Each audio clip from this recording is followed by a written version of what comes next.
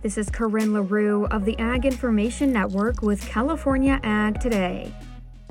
On October 7th, Hamas targeted Israel in an attack, with the specific focus of the assault being the communities responsible for supplying 70% of Israel's fresh produce and dairy. Let's dive into what that actually means. According to ReGrow Israel, the October attacks resulted in the loss of more than $500 million in farmer income, damage to nearly 100,000 acres of farmland, the destruction or theft of tractors and planters, and a severe labor crisis with the killing and kidnapping of foreign workers, leading to a shortage of over 10,000 experienced farm workers. Rachel Cohn joins us again to talk more about ReGrow Israel and how the attacks from Hamas has impacted the Israeli agriculture community. We are trying to raise a lot of money. Farmers' land was completely destroyed, which means that their businesses were completely destroyed, and the communities that these businesses survive on were destroyed.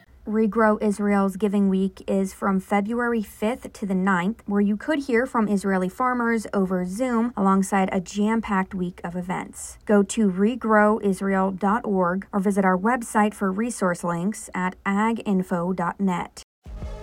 For California Ag Today, I'm Corinne LaRue with the Ag Information Network.